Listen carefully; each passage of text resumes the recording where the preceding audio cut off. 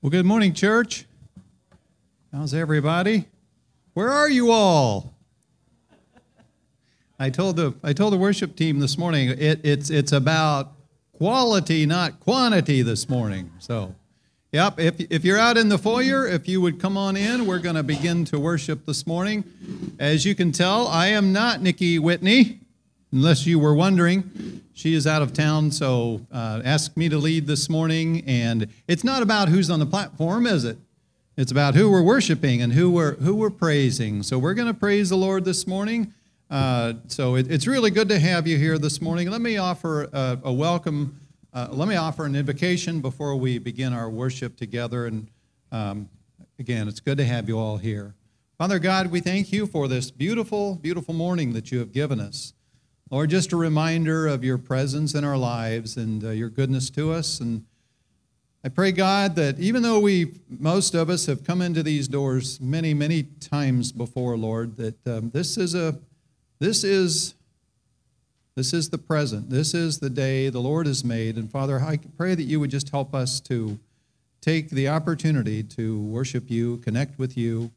You are such a good, good God, and we thank you for your Son, Jesus Christ, whom we celebrate this morning. Lord, may these not just be words, but Lord, may this be rejoicing that comes from our souls and from our hearts this morning as we lift up song to you and as we hear from our pastor bringing your message a little later today. But God, we just say thank you, and we feel very grateful to be here in your house.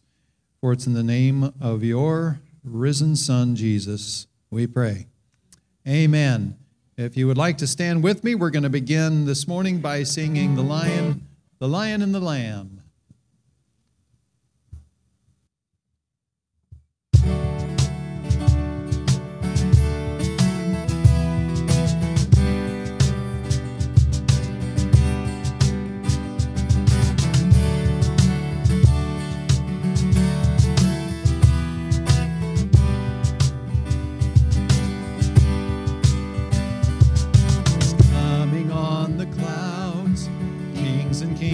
Will bow down, and every chain will break as broken hearts declare his praise. For who can stop the Lord Almighty? Our God is a lion, the Lion of Judah. He's roaring with power and fighting our battles. Every knee will bow before him. Our God is the Lamb that was slain for the sins of the world. His blood breaks the chains, and every knee will bow before the Lion and the Lamb. Every knee will bow before him.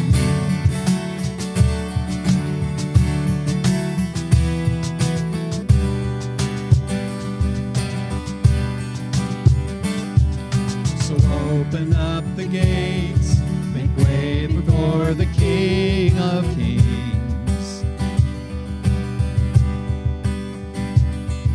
The God who comes to save is here to set the captives free.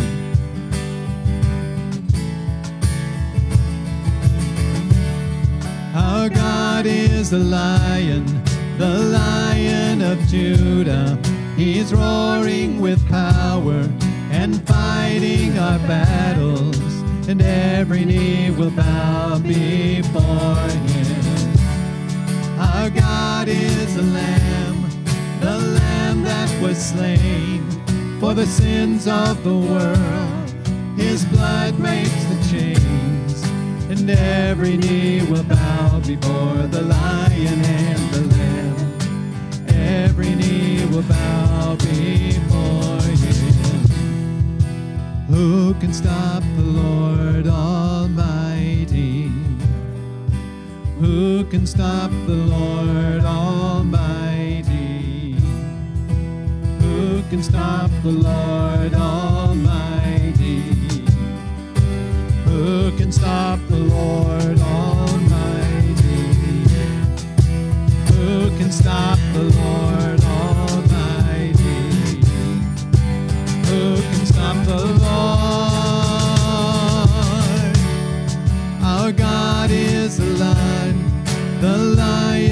Judah.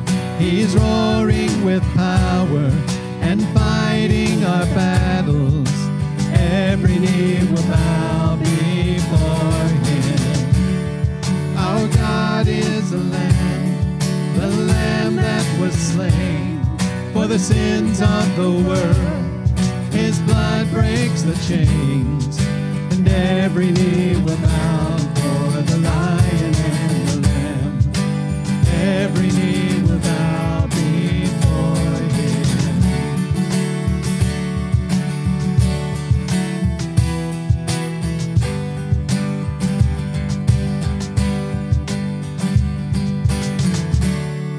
Amen. Amen. Our call to worship this morning comes from Psalm 147. It's verse 1.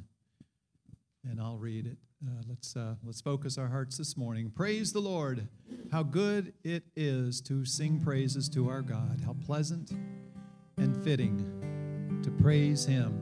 That's what we're doing this morning. Would you say amen? Amen. Amen. Let's sing together.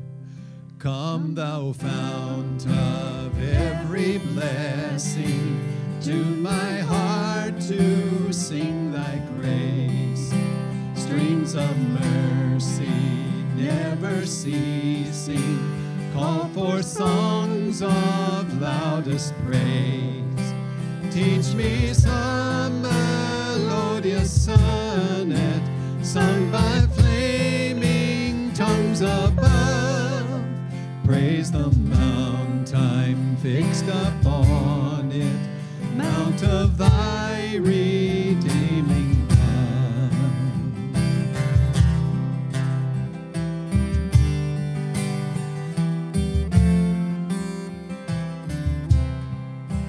Here I raise my Ebenezer, hither by thy help I come, and I hope by thy good pleasure safely to arrive at home. Jesus sought me when a stranger, wandering from the fold of God, he to rescue me from danger interposed his precious blood. God of glory, voice of thunder, split the cedars, bring us under. Oh, the shadows of your wings, you give us grace, you give us peace. Oh, to grace, how great a debtor daily I'm constrained to be. Let thy grace, Lord, like a fetter, bind my wandering heart to thee. Prone to wander, Lord, I feel it, prone to leave the God I love. Here's my heart, Lord, take and heal it, seal it for thy courts above. Prone to wander, Lord, I feel it, prone to leave the God I love. Here's my heart, Lord, take and seal it for thy last praise again. Here's my heart, Lord, take and seal it for thy courts above. Amen.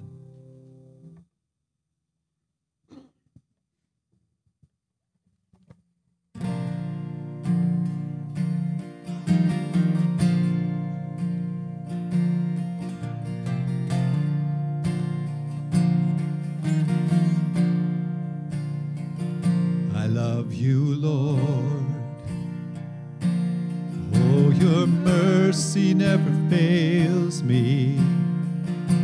All my days I've been held in your hands.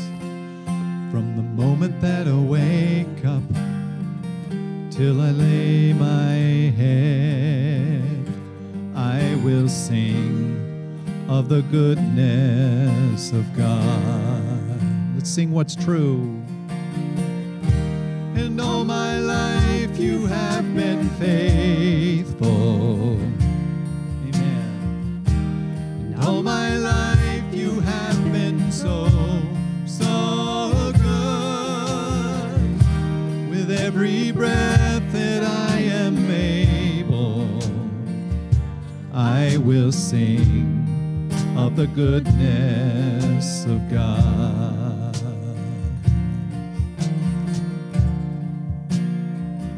I love your voice, for you have led me through the fire. In the darkest night, you are close like no other. I've known you as a father, I've known you as a friend, and I have lived in the goodness of God. Lift your voice. All my life you have been faithful, and all my life you have been so good. With every breath that I am able, I will sing of the goodness of God. Your goodness is running. Your goodness is running after me. Your goodness is running after me.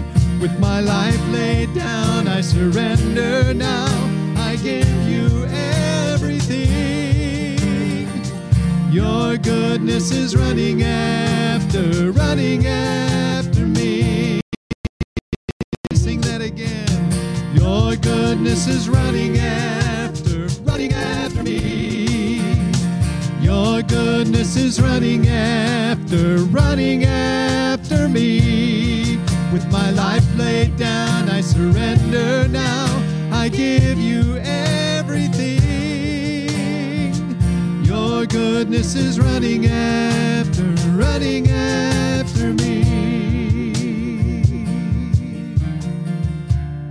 All my life you have been faithful. And all my life you have been faithful. In all my life you have been so good. With every breath that I am able, I will sing of the goodness of God. All my life. In all my life you have been faithful. All my life you have been so good. With every breath that I am able, I will sing of the goodness of God. I will sing of the goodness of God.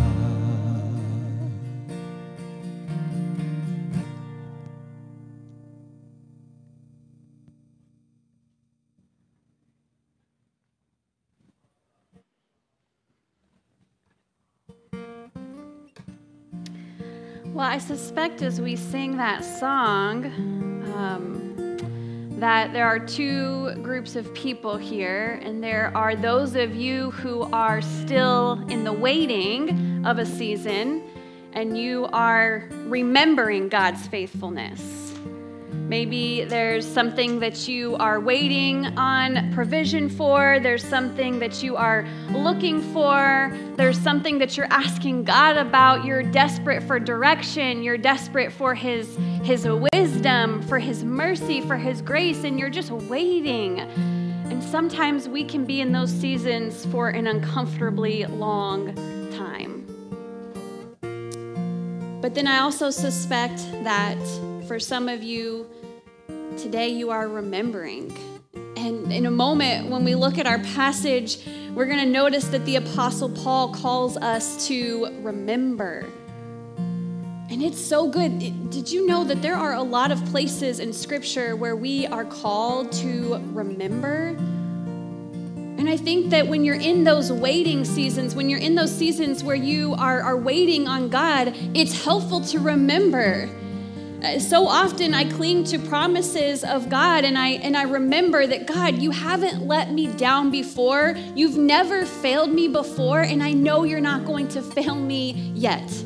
I know you're not going to fail me now.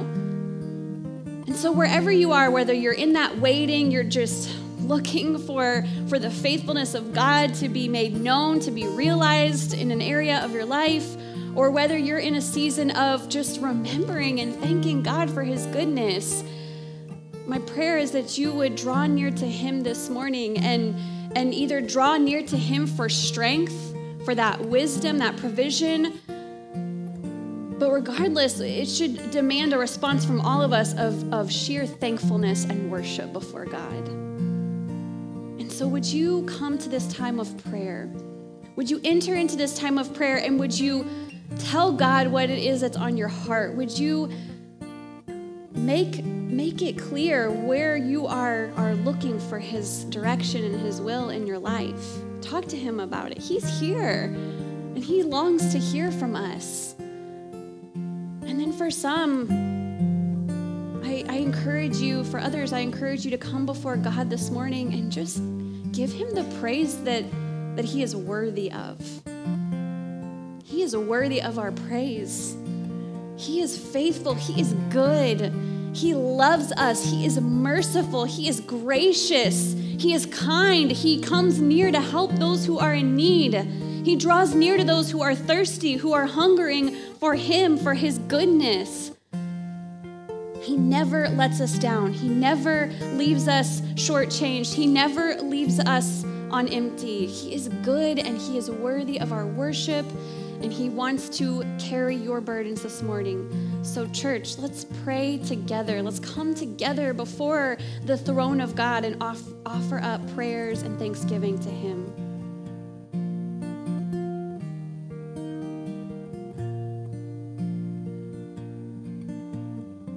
God, I'm humbled this morning as I recall and remember all of the ways that you've been faithful in my life. For whatever reason, God, when we sing this song, it's like this playbook of my life just plays through my mind, and I remember the nights, those long nights, the dark nights of the soul. God, I remember the nights that I laid awake just waiting for you, God, calling out to you, wondering if you were there, wondering if you were listening, sharing my pain with you, grieving, God. And I remember that even on those hardest, darkest nights, that you truly did draw near to me. You didn't leave me lying there alone. God, your presence was so palpable. Your presence was made known to me. And I'm so thankful that on those long, dark nights of the soul, that I could cling to your goodness, that I could cling to your promise, that I could cling to your faithfulness. And God, you never let me down, not once. Not once did I call out for you and you didn't come. Not once did my heart cry out for your loving kindness and presence and it didn't come.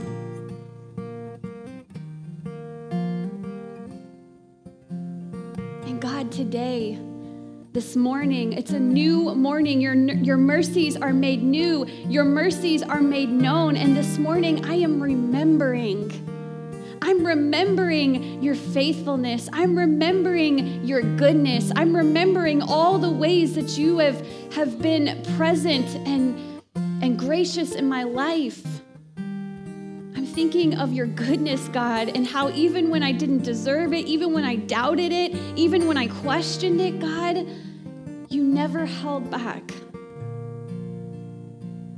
And so this morning I offer to you, and I hope I'm not alone, this morning we offer to you thankful hearts.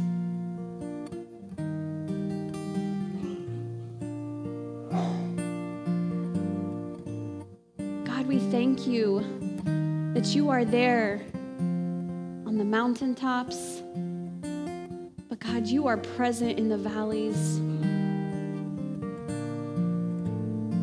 You are present in the wilderness, in the waiting, in our longings. God, you never leave our side. You're always with us. And so, God, for those who are in a season of waiting, for those who are walking through the wilderness or are in a season of pain and grief, and there's this lack of understanding, there's this mystery, God, I pray that you would draw near to those and remind them or reveal to them your goodness and your faithfulness. God, help them to see that you are with them, that they are not alone. God, that you are available.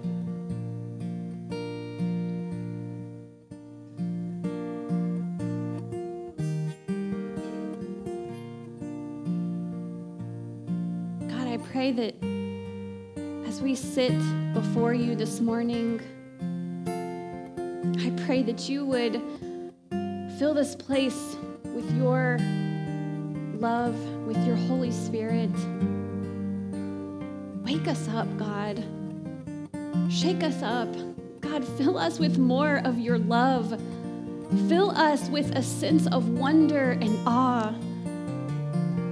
God, help us to not feel content with just how things are. Give us a longing, a desire for something that is deeper, for something that is richer, for something that is more fulfilling. God, would you fill us with that? We are desperate for you, for more of you. We've been talking about how there is always more of you to discover. There is always more of you to be made known. And so, God, help us to not be content or complacent, but God, help us to truly have a desire to know you more.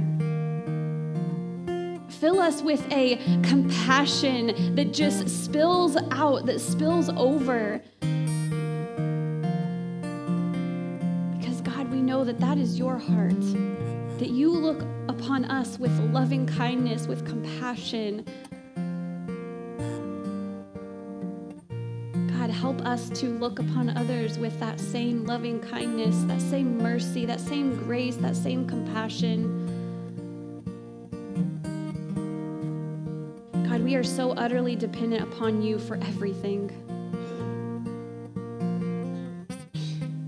God, as I open up your word, as we open up your word together, I am dependent upon you to give me the words that you would have for us today. Holy Spirit, I pray that nothing would come out of my mouth that's not glorifying to you. I pray that our hearts would be open to your teaching.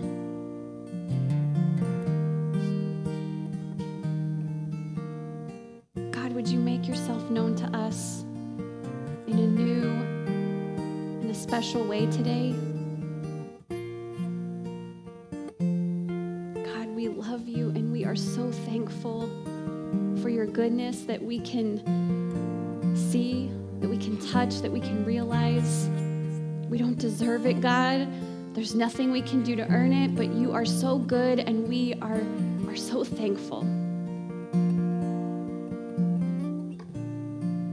I wonder if we could end this time of prayer with a familiar song. Could you sing these words with me? God, you're so good. God, you're so good. God, you're so good. You're so good to me. One more time. God, you're so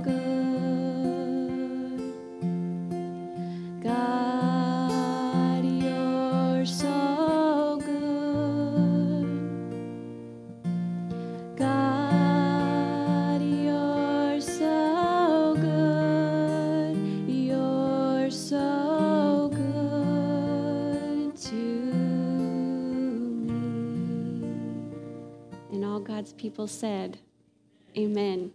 Amen. Thank you, Dave, for playing that on the fly. Just a reminder for children, kindergarten through 5th through 6th grade, we do have children's church going on downstairs. If you are interested, just to let you know that's going for some of you kiddos who might be wanting to go down there. So just a friendly reminder. All right, well, this morning we are continuing in week 3 of our series in the book of Ephesians. We are opening ourselves up to this letter that Paul wrote to a group of Christians in Ephesus, and we are just kind of seeing what we can gain from this letter and what it can speak to us today. And so just a little bit of a kind of a catch up to where we are. We're going to be in chapter 2 today, in Ephesians chapter 2. We're going to be picking up with verse 11, but I just want to point out to you that you're going to notice a few times in this passage that Paul calls the Gentile Christians to whom he's speaking. We'll talk about that in just a moment. He calls them to remember. He says that a few times in this passage, and I alluded to that a little bit ago. And he says to remember, and what he's calling them to remember is what we talked about last week.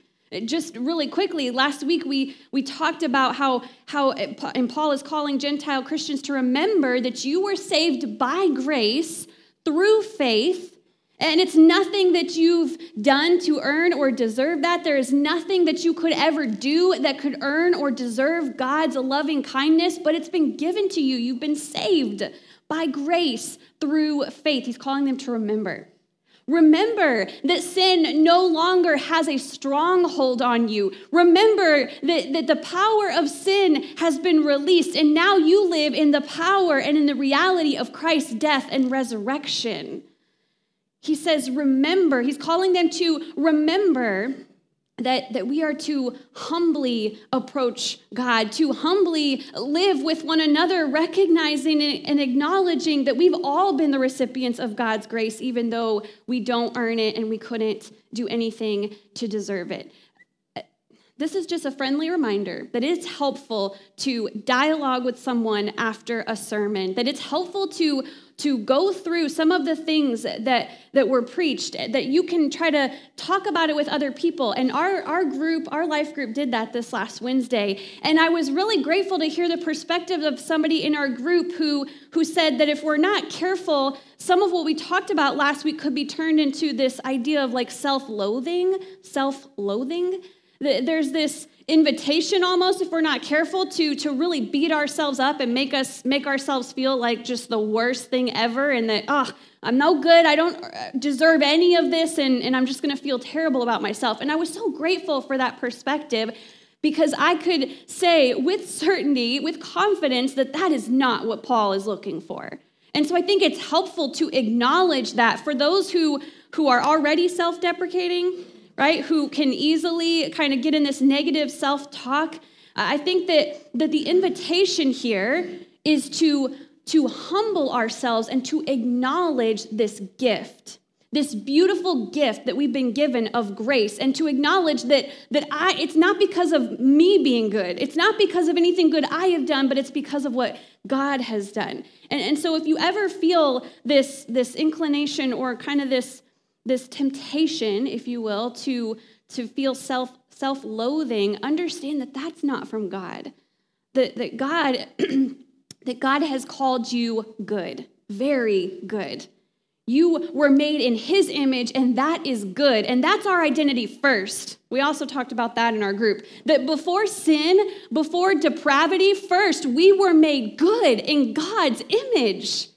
And God is working to uncover that. God is working to restore that. It is there. We are good, but only because of God's goodness. Are you with me? All right. Just a little bit of a backtrack, because I thought that was so helpful. And just in case anyone else kind of thought that, that could easily turn into a self-loathing, friends, that is not from God. And so kind of the underlying message that we walked away with last week, hopefully, is that we are invited. Before we can do anything else that Paul is going to talk about, before we can live in this way that Paul is calling us to live, having seen how Christ lived, right? Before we can do any of that, we are invited to first sit in God's goodness. Remember, we did the illustration, before you can walk, you have to sit. It might be confusing for those of you who weren't here and didn't hear that. It's confusing. It doesn't sound like it makes a lot of sense, but we are first invited to sit in God's goodness, in his capable hands. We are invited to just sit and receive fullness and freedom of Christ before we can walk in the ways that he has called us to walk. And so with that, I'm going to invite you to stand this morning, and we're going to pick up in Ephesians chapter 2 with verse 11. We'll be finishing this chapter. Get ready, there's a lot here. The Apostle Paul says this, "Therefore, remember that formerly you who are Gentiles by birth, and you who are called uncircumcised by those who call themselves the circumcision, which is done in the body by human hands, remember that at that time you were separate from Christ. You were excluded from citizenship in Israel and foreigners to the covenants of the promise, without hope and without God in the world. But now, in Christ Jesus, you who were once far away have been brought near by the blood of Christ. For he himself is our peace, who has made the two groups one and has destroyed the barrier, this dividing wall of hostility, by setting aside in his flesh the law with its commands and regulations. His purpose was to create in himself one new humanity out of the two, thus making peace, and in one body to reconcile both of them to God through the cross, by which he put to death their hostility. He came and preached peace to you who were far away and peace to those who were near. For through him we both have access to the Father by one Spirit. Consequently, you are no longer foreigners and strangers, but fellow citizens with God's people and also members of his household, built on the foundation of the apostles and the prophets, with Christ Jesus himself as the chief cornerstone. In him, the whole building is joined together and rises to become a holy temple in the Lord. And in him, you too are being built together to become a dwelling in which God lives by his Spirit." This is the word of God for the people of God. If you're thankful, would you say thanks be to God? Thanks be to God. You may be seated. Told you there's kind of a lot going on here. We're going to unpack all of what Paul is saying. And we're going to do it quickly, so get ready. Get ready, because we're going to kind of fly through some of this, but I think it's important. There's the heart of the message that I want to leave us with today, but before we can get there, I think it's crucial that we cover some of the essentials so that we fully understand the context of what Paul is saying, because there's a lot there that if you don't have the backstory, it's not going to make any sense. And too often, we approach Scripture, we read Scripture, and we try to read it flatly as it is, and we try to take something away from it, and oftentimes we walk away with an entirely different idea than what the author intended, because we don't take the time to understand the context of what's going on, okay? That's a problem. That happens a lot, and it makes Christians it develops Christians who walk around with a certain idea, even though that is not what the author was originally communicating. We'll get to that in a moment. But Paul is, at this time, kind of shifting his focus from all of the church in Ephesus. There were likely some Jews that were a part of this body, this church, and now he is focusing on the Gentiles. He's turning his attention toward the Gentiles for a few moments. Now, here's what I think we need to understand about this word Gentiles and what it means. Because some people might think, like, who are the Gentiles? What does that even mean? Who does that even involve? And so I thought it would be helpful for you to see where this word Gentiles in Scripture comes from. And it comes from this Greek word ethnos. You kind of see where that could lead, right? You understand that that's grafting for us this image of a people or a nation, right? A different ethnicity. It's a nation, but particularly in Scripture, what it's referring to is a people or a nation who are distant from, or distinct rather, from Israel, who are not of God. And this is the polite term that was used. Like when Paul is talking about Gentiles and he was talking about circumcision and uncircumcision at the beginning, like I think from what I understand in my reading this week, scholars talk about how there were ethnic slurs that were just thrown around toward Gentiles because of their outsidedness, if you will, like because they were outsiders. Jews didn't hesitate to remind them of just how much of an outsider they were. You follow?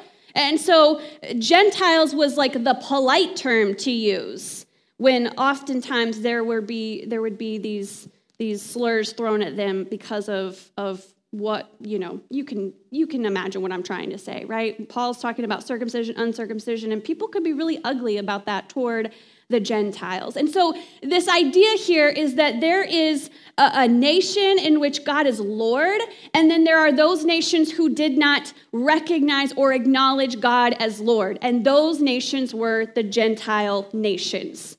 Okay, and so that's what Paul is talking about here. Remember, you kind of have to go back and remember that the nation of Israel began with a faithful man by the name of Abraham. You know this, right? This is Sunday school material. With this faithfulness of Abraham, God made a covenant, God made a promise, and God promised Abraham that his people would grow to become a great nation, that there would be a great number of them, and that God would pledge himself, covenant himself to these people if they would covenant to be the faithful, holy people of God that would show the surrounding nations, the Gentiles, who God is.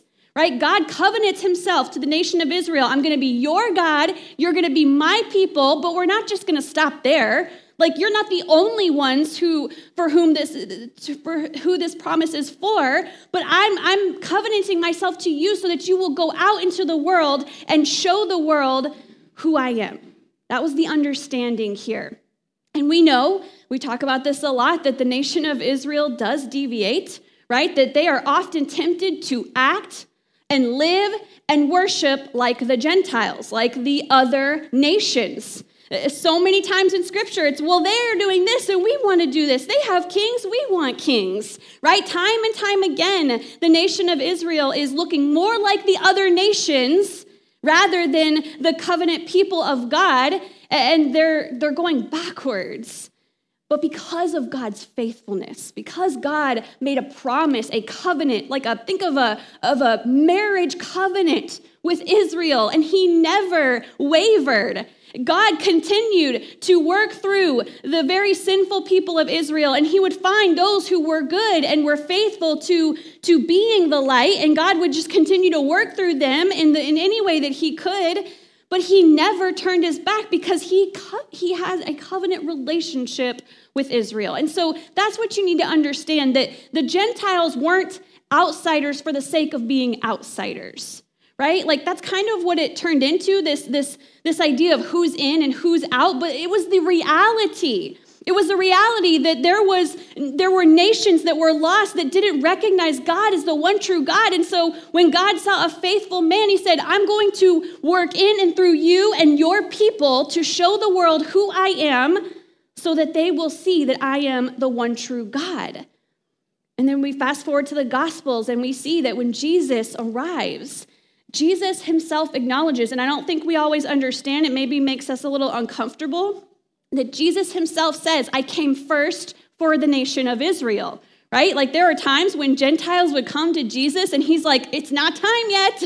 I'm still dealing with my house, the house of Israel, right? Jesus was addressing issues, kind of cleaning house, if you will, like addressing, man, you call yourself the covenant people of God, but I'm here to tell you, you don't look anything like him. I'm here to show you what God looks like, how God loves, how and who God is. And Jesus had to correct some of those issues that he saw within the Jewish people, within the nation of Israel. And then Jesus uses language often that he came for all, right? He wasn't going to stop with the nation of Israel, obviously, but Jesus came for all. And by the way, I think I said it a moment ago, but I just want to reiterate, that was always God's intention.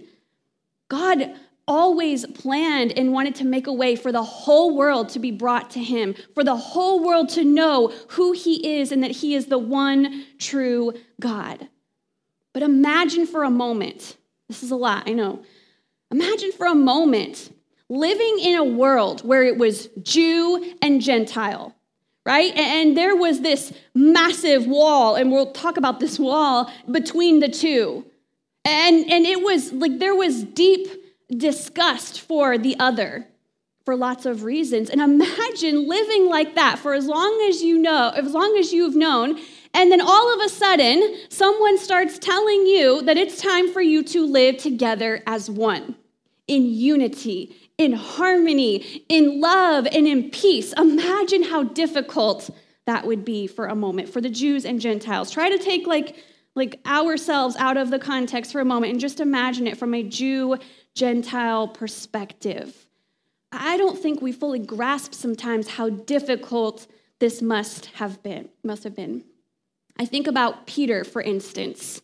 Remember in Acts when God appears to Peter in a dream, and God begins to show him, this is the food that my people ate, and this is the food that they didn't touch, right? Because it made them unclean. Now there is no longer these laws. God is removing this barrier between the two. And Peter had a hard time with this. Peter argues with God, and he's like, wait a minute, Lord. No, I could never. And God says, hey, who's in charge here? Like, I'm telling you that this is how it needs to be. And little does Peter know, it's because he's going to have this incredible opportunity to have a meal with Gentiles, people with whom he was never allowed to associate or gather around a table with. But God brings him into the house of a Gentile, and Peter has this beautiful moment of realization in Acts chapter 10 where he says, I now realize how true it is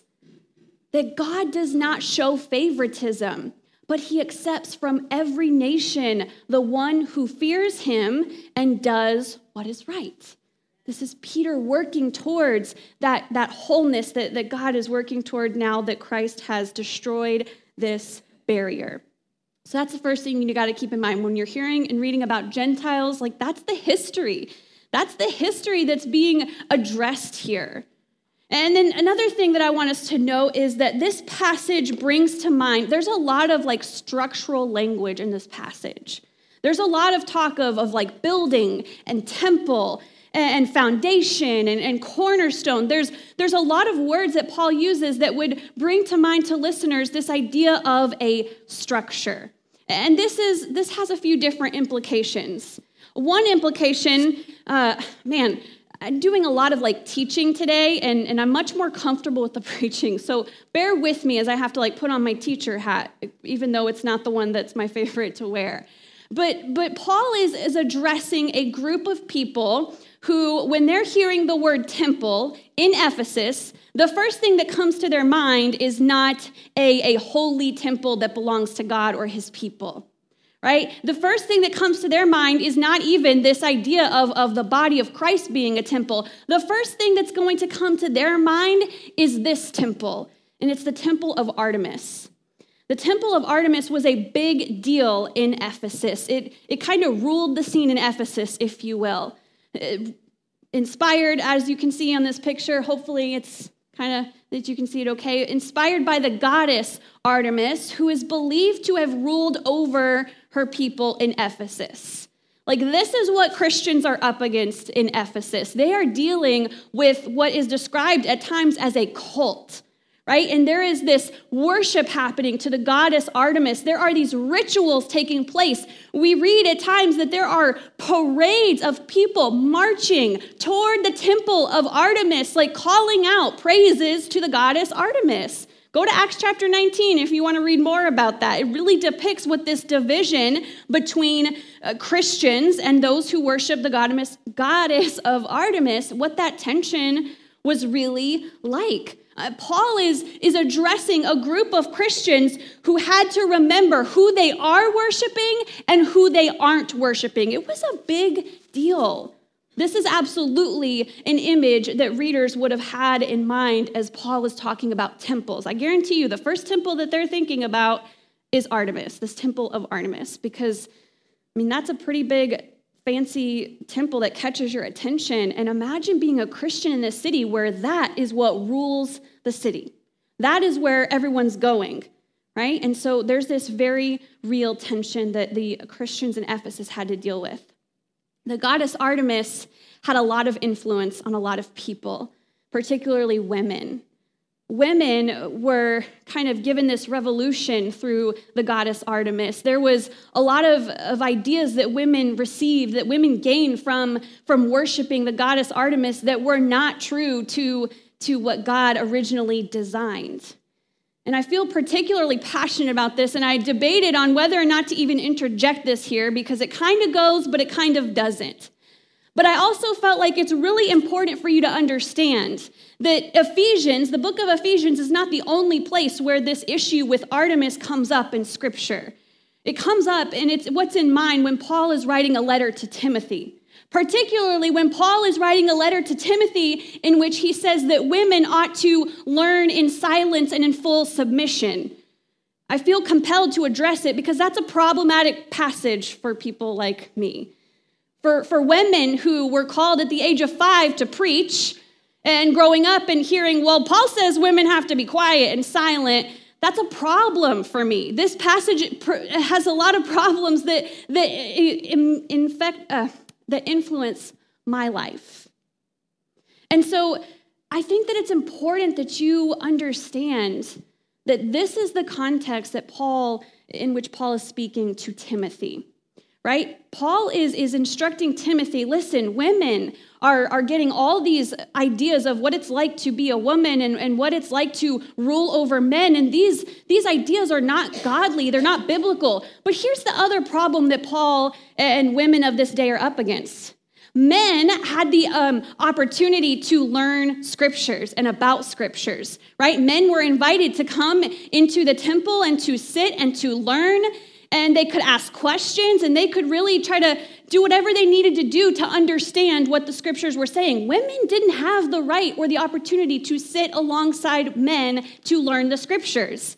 And so how easy is it then for women to go around, think about the city of Ephesus, and finally there's this group, this cult that does give them attention, that does say, here's where women can have a role, and it's not godly, right? It's nothing like God had in mind, but what else are they going to do? And so Paul is actually saying something really radical in that problematic passage in 1 Timothy. And I'm only going there because this is the context that Paul is writing to Timothy in, where it's really radical that Paul is saying women ought to learn. Right? Like we Christians today emphasize the silencing aspect, but that's not what Paul had in mind. Paul had in mind that women ought to learn alongside men. And the silence was a temporary silence until they learned the right way of how they ought to live and who is God. Right? Like this idea of who God is, and it looks nothing like this goddess Artemis. It's a temporary silence that ought to humble women so that they can learn what it looks like to follow God. I like how Scott McKnight says it's a learning that precedes teaching. Because as you know, and maybe you don't know, there are lots of places where Paul speaks through women, where Paul lifts women up and gives them voices. And so as your pastor who happens to be a female, I felt like it was important to acknowledge that we can't talk about all this issue with the goddess Artemis and not acknowledge that there's problematic passages that come out of that teaching that we severely misunderstand. So I hope you'll give me those extra few minutes. It has really nothing to do with where we're going, but I felt like it's really significant and important. So upon calling the Gentile Ephesians to remember, Paul is now inviting them to receive what God is giving them, and that is promise, right? God is giving himself to them. He is inviting them to join with the nation of Israel so that they can be one and that they can worship God together. They are now all one. There should be nothing that divides them. And as we said, this would be a hard word to accept. And that's what brings us to this part in the passage where Paul talks about this dividing wall of hostility, this barrier. That's another big theme in this passage. Again, back to like that whole structure thing. There's lots of structural language that Paul uses. And scholars feel pretty certain that Paul could have either been talking about a metaphorical barrier, or he was talking about this literal barrier that existed between Jews and Gentiles. I know it's really hard to see. This was the best picture I could find. But over here, on the very outer edges of this outline of this temple, it says Gentiles' courtyard. And that was between the Gentiles' courtyard and then the gates where the Jewish people could go in, stands this 4-foot-high barrier that separated them, right? And so Paul likely has this barrier in mind, this 4-foot-high barrier, this not much shorter than me barrier that separated one group of people from another. And at its best, you might think, well, that's weird. Why was that ever there? And at its best, this was meant to serve as a safeguard for Israel, so that they would refrain from pagan idolatry, that they would remember when you come into this place, you are to worship the one true God. But at its worst, it had good purposes, good and holy purposes, but at its worst, it became this mark of Jewish exclusiveness that alienated non-Jews, right, in a way that was not pleasing to God, that was not helpful. And so whether Paul is speaking of a literal barrier or a metaphorical barrier, he is seeking to bring an end to this, what we see as this mutual contempt between Jew and Gentile. Because I think Paul knew something that we all ought to think about, and that is that there's not a lot of good that God's people can do or accomplish if there is great division among his people. Do you understand that? Like, if all God's people we're still thinking Jew, Gentile, if all God's people are doing are noticing the divisions that are between the two of them, what good is being accomplished? Right? How much good is actually coming of two groups of people who can't figure out how to be united as one in love and in harmony? What good is being accomplished? And I think that now if we can kind of open ourselves up to this and think about, well, like how this plays out in our time, I think that, as I thought about this week, I thought, well, we still have dividing walls among us, right? Like Paul talks about how Jesus came to break down these walls, these barriers, but really, if we're not careful, these walls can be built even today. I don't know if you can read all of those, but those are just some things that I was thinking about this week that divide us in the church, right? These are things that divide us, and if we're not careful, the world, before they know us by our love, before they know us by our mercy and the goodness of God that is literally within us, they first and foremost know us by what we're against, what divides us, what we can't see eye to eye on, what we have strong opinions about, right? These barriers still exist in the church today. They're different.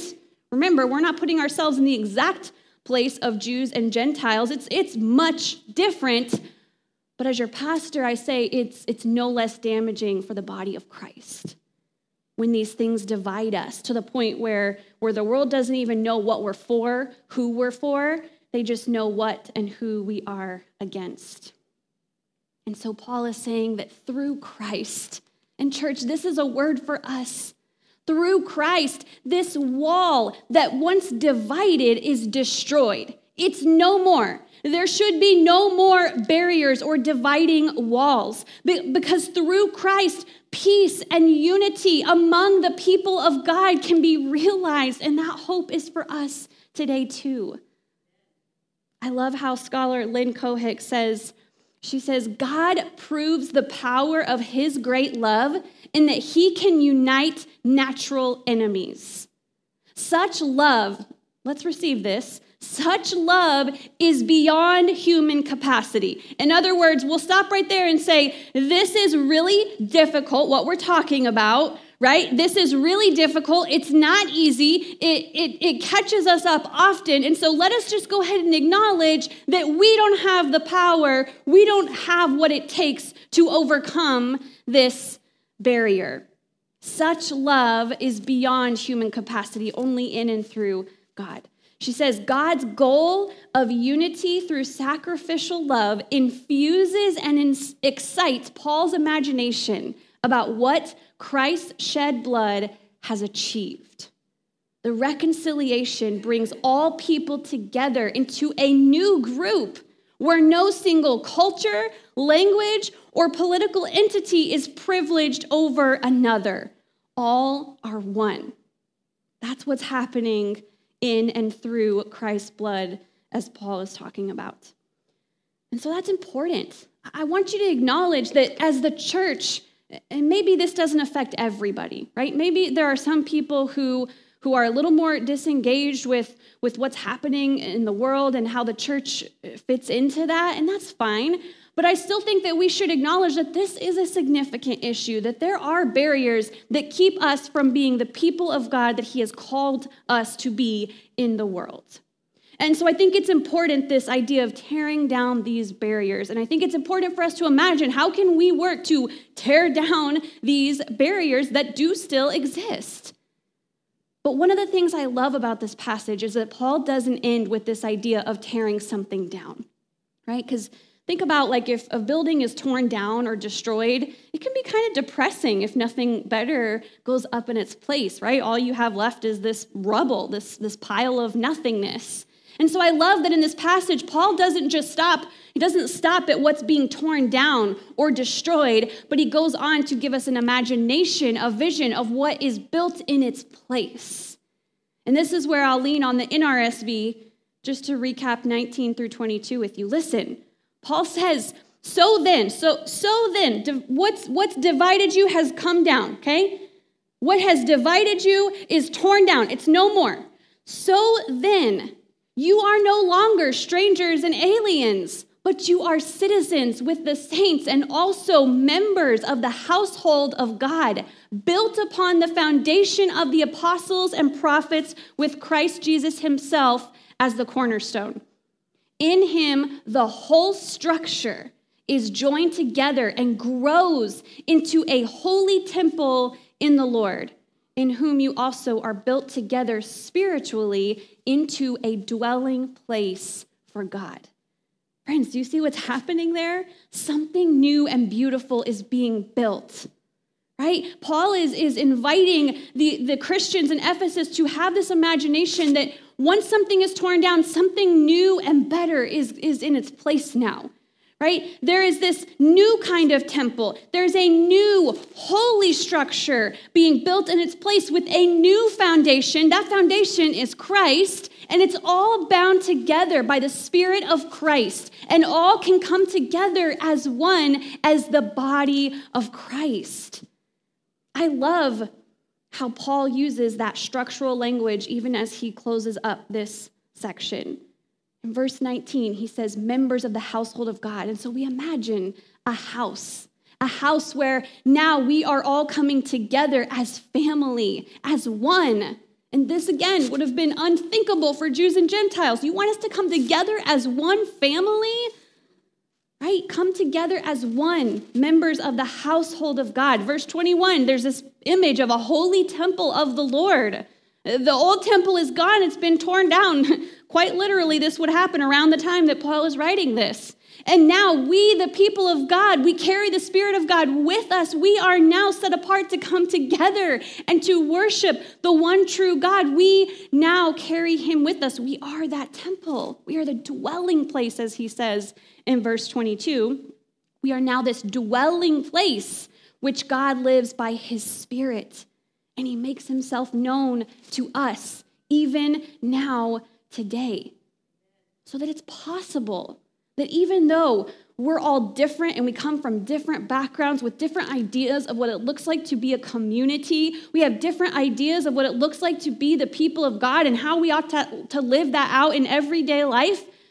But Paul is giving us an imagination to see that we can still come together and worship God as one people who are united in one thing, and that is Christ and his peace, his love. The body of Christ who carries the Spirit of God. He seeks to restore us. He seeks to reconcile. He seeks to unite, and he seeks to use us for his good, holy purposes. But that can only happen when we come together as one. It's only possible through Christ, who, as Paul says, he himself is our peace. He is the unifying peace. He is such a beautiful peace. It's so extraordinary that a group of people can come together from different places, and we can live together in harmony, working to bring the kingdom of God on earth as it is in heaven, even though we're all different. And I don't want to paint like a romantic picture here. This is hard work. This is hard work. And if we're really honest, a lot of times we give up before we see the fruits of the labor, right? It's a lot easier to just not go, not be a part of the body. It's a lot easier to go find another body, right? Like that's all easy. That's a lot easier anyways. It's hard work. It's not easily accomplished. And it's only possible through the Spirit of Christ. I'm going to end with this. Eugene Peterson, love him, did a lot of his reading this week, and I like how, regarding Ephesians, this passage in Ephesians, he says, if Paul is right, then why isn't the church, with Christ as its head, the most conspicuous place on earth as a place of peace and peacemaking? I think that's a question that's worth thinking about more than just in this moment. That's a question that's worth taking home with us. Like if Paul is right, and if Jesus prayed that we would be one as he and the Father are one, then why isn't it that the first place that comes to mind when it comes to peace and peacemaking is the church? And maybe there are some of you who would say, is it not? Because I think the past several years, the church has had this glaring spotlight on us, and it's like all that's being made known right now is what divides us. That's what a lot of people are noticing first. I spend a lot of time. I guess I'm asking you to trust me on this. Like, I can point you to different resources, different things I've read, different people I've listened to that help us to see that this is a problem in the church today. Whether you see it or not, whether you know about it or not, it's a problem in the church, big C church. That we are first and foremost known for what we are against and what divides us. And that's a problem. That's a problem. And I think there's a lot of reasons why that is, and I guess I'll save that for another time. But there's hope here, because Eugene Peterson goes on to answer this question. He goes on to say, all of us who understand and practice peace in the company of Jesus, who is our peace, we have a lot of maturing to do.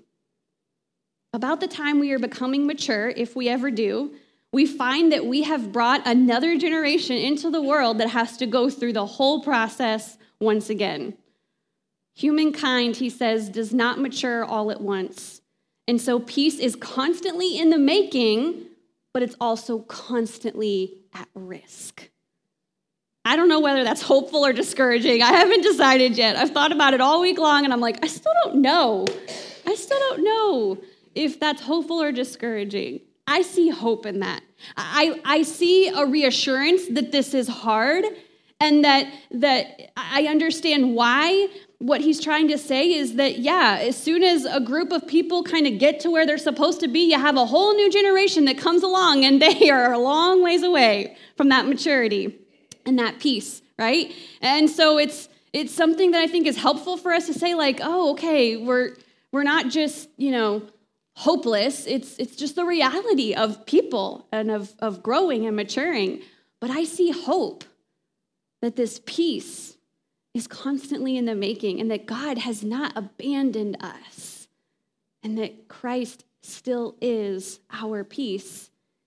And therefore, we can be a people of peace and reconciliation that the world sees and knows us first and foremost by that.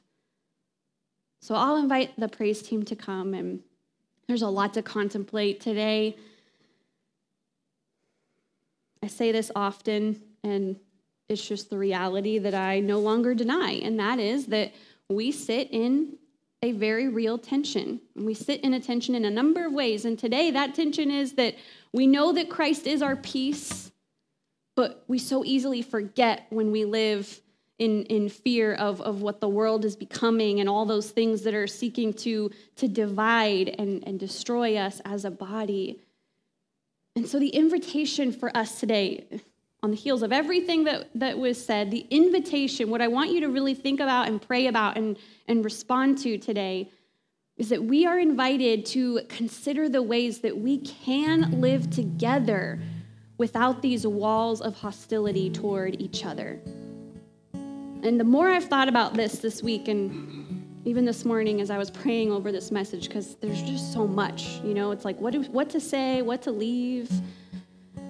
I think that until we acknowledge that Christ is our peace, he is my peace, he is your peace, it's going to be really difficult to live in peace and in harmony with other fallen people.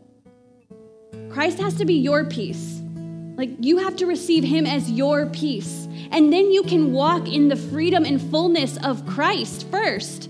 And then you don't have to go out into a world and feel like you have to shout and yell for what is wrong and how you're wrong and here's why you're wrong, because my cable news network told me you're wrong, and so I'm convinced that you're wrong, right? Like, that doesn't define you as a person whose peace is found in Christ alone. And so until Christ is your peace and only Christ is your peace, you're going to walk around in this world disillusioned, and you're going to keep grasping at straws and trying to make a way for peace. But only Christ can be our peace. And so, God, it's messy. It's messy, and it's so very difficult. It's difficult to put into words. But I know I'm not alone in that I feel this tension that oftentimes I am walking alongside people, and yet there's this wall between us. It's a weird thing to walk arm in arm and hand in hand and shoulder to shoulder with people when there's a wall between us. It's difficult. May we say impossible. And God, we accept the reality that this is the world in which we live, that we have lots of access to information. We have lots of ways to access what people are thinking and what they think is wrong with the world and with the church. And so that's all very distracting and disorienting and confusing, and it produces in us a lot of anger, produces in us a lot of hatred. It produces in us this desire to other people, to put them in the category of other, of outsider, of they don't belong here, of there's not a place for them here, of they got to get this together before they can really belong here, before they can really be welcome here. And God, until we acknowledge that this is not the vision that you had for us, this is not what you had in mind, we're going to continue to see these problems grow. And we're going to continue to see our churches in decline. We have a new generation of Christians who want nothing to do with the church, and I think there are a lot of reasons, and I am not qualified to share what those reasons are. I don't even know them all.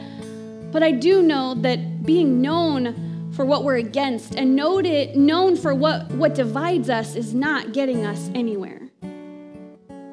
And so, God, we humbly submit and surrender to you this morning, and we acknowledge that we need your peace, that you are our peace. It's only in and through you that we can go forward being a united body, together as one body who shows the world who you are. So God, help us. Help us, God. We wait. We look for you in this moment. In Jesus' name, amen. If you'd stand this morning, we're going to sing together the song Cornerstone. We're familiar with it. Christ alone is our truth. My hope is built on nothing less than Jesus' blood and righteousness. I dare not trust the sweetest frame, but wholly trust in Jesus' name. Sing that again. My hope is built on nothing less than Jesus' blood and righteousness. I dare not trust the sweetest frame, but wholly trust in Jesus' name. Christ alone, cornerstone, weak made strong in the Savior's love. Through the storm, He is Lord, Lord of all.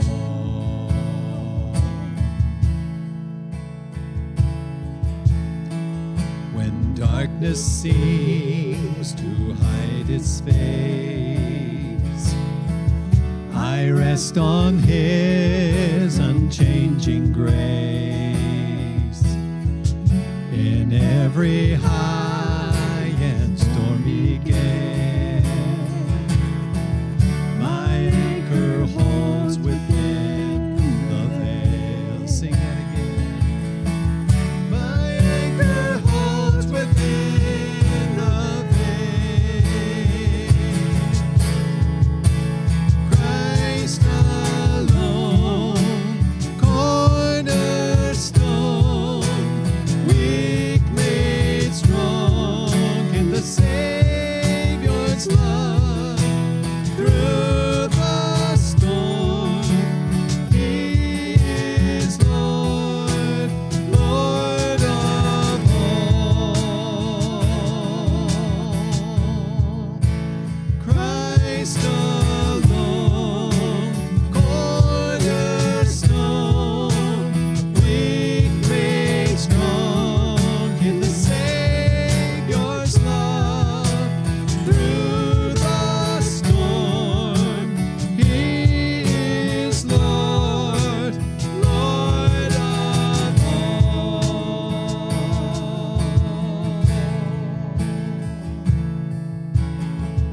When He shall come with trumpet sound, oh, may I then in Him be found, dressed in His righteousness alone, faultless stand before the throne. Christ alone, cornerstone, weak made strong in the Savior's love. Through the storm, He is Lord, Lord of all. Sing one more time. Christ alone, Christ alone, cornerstone, weak made strong in the Savior's love. Through the storm, He is Lord, Lord of all.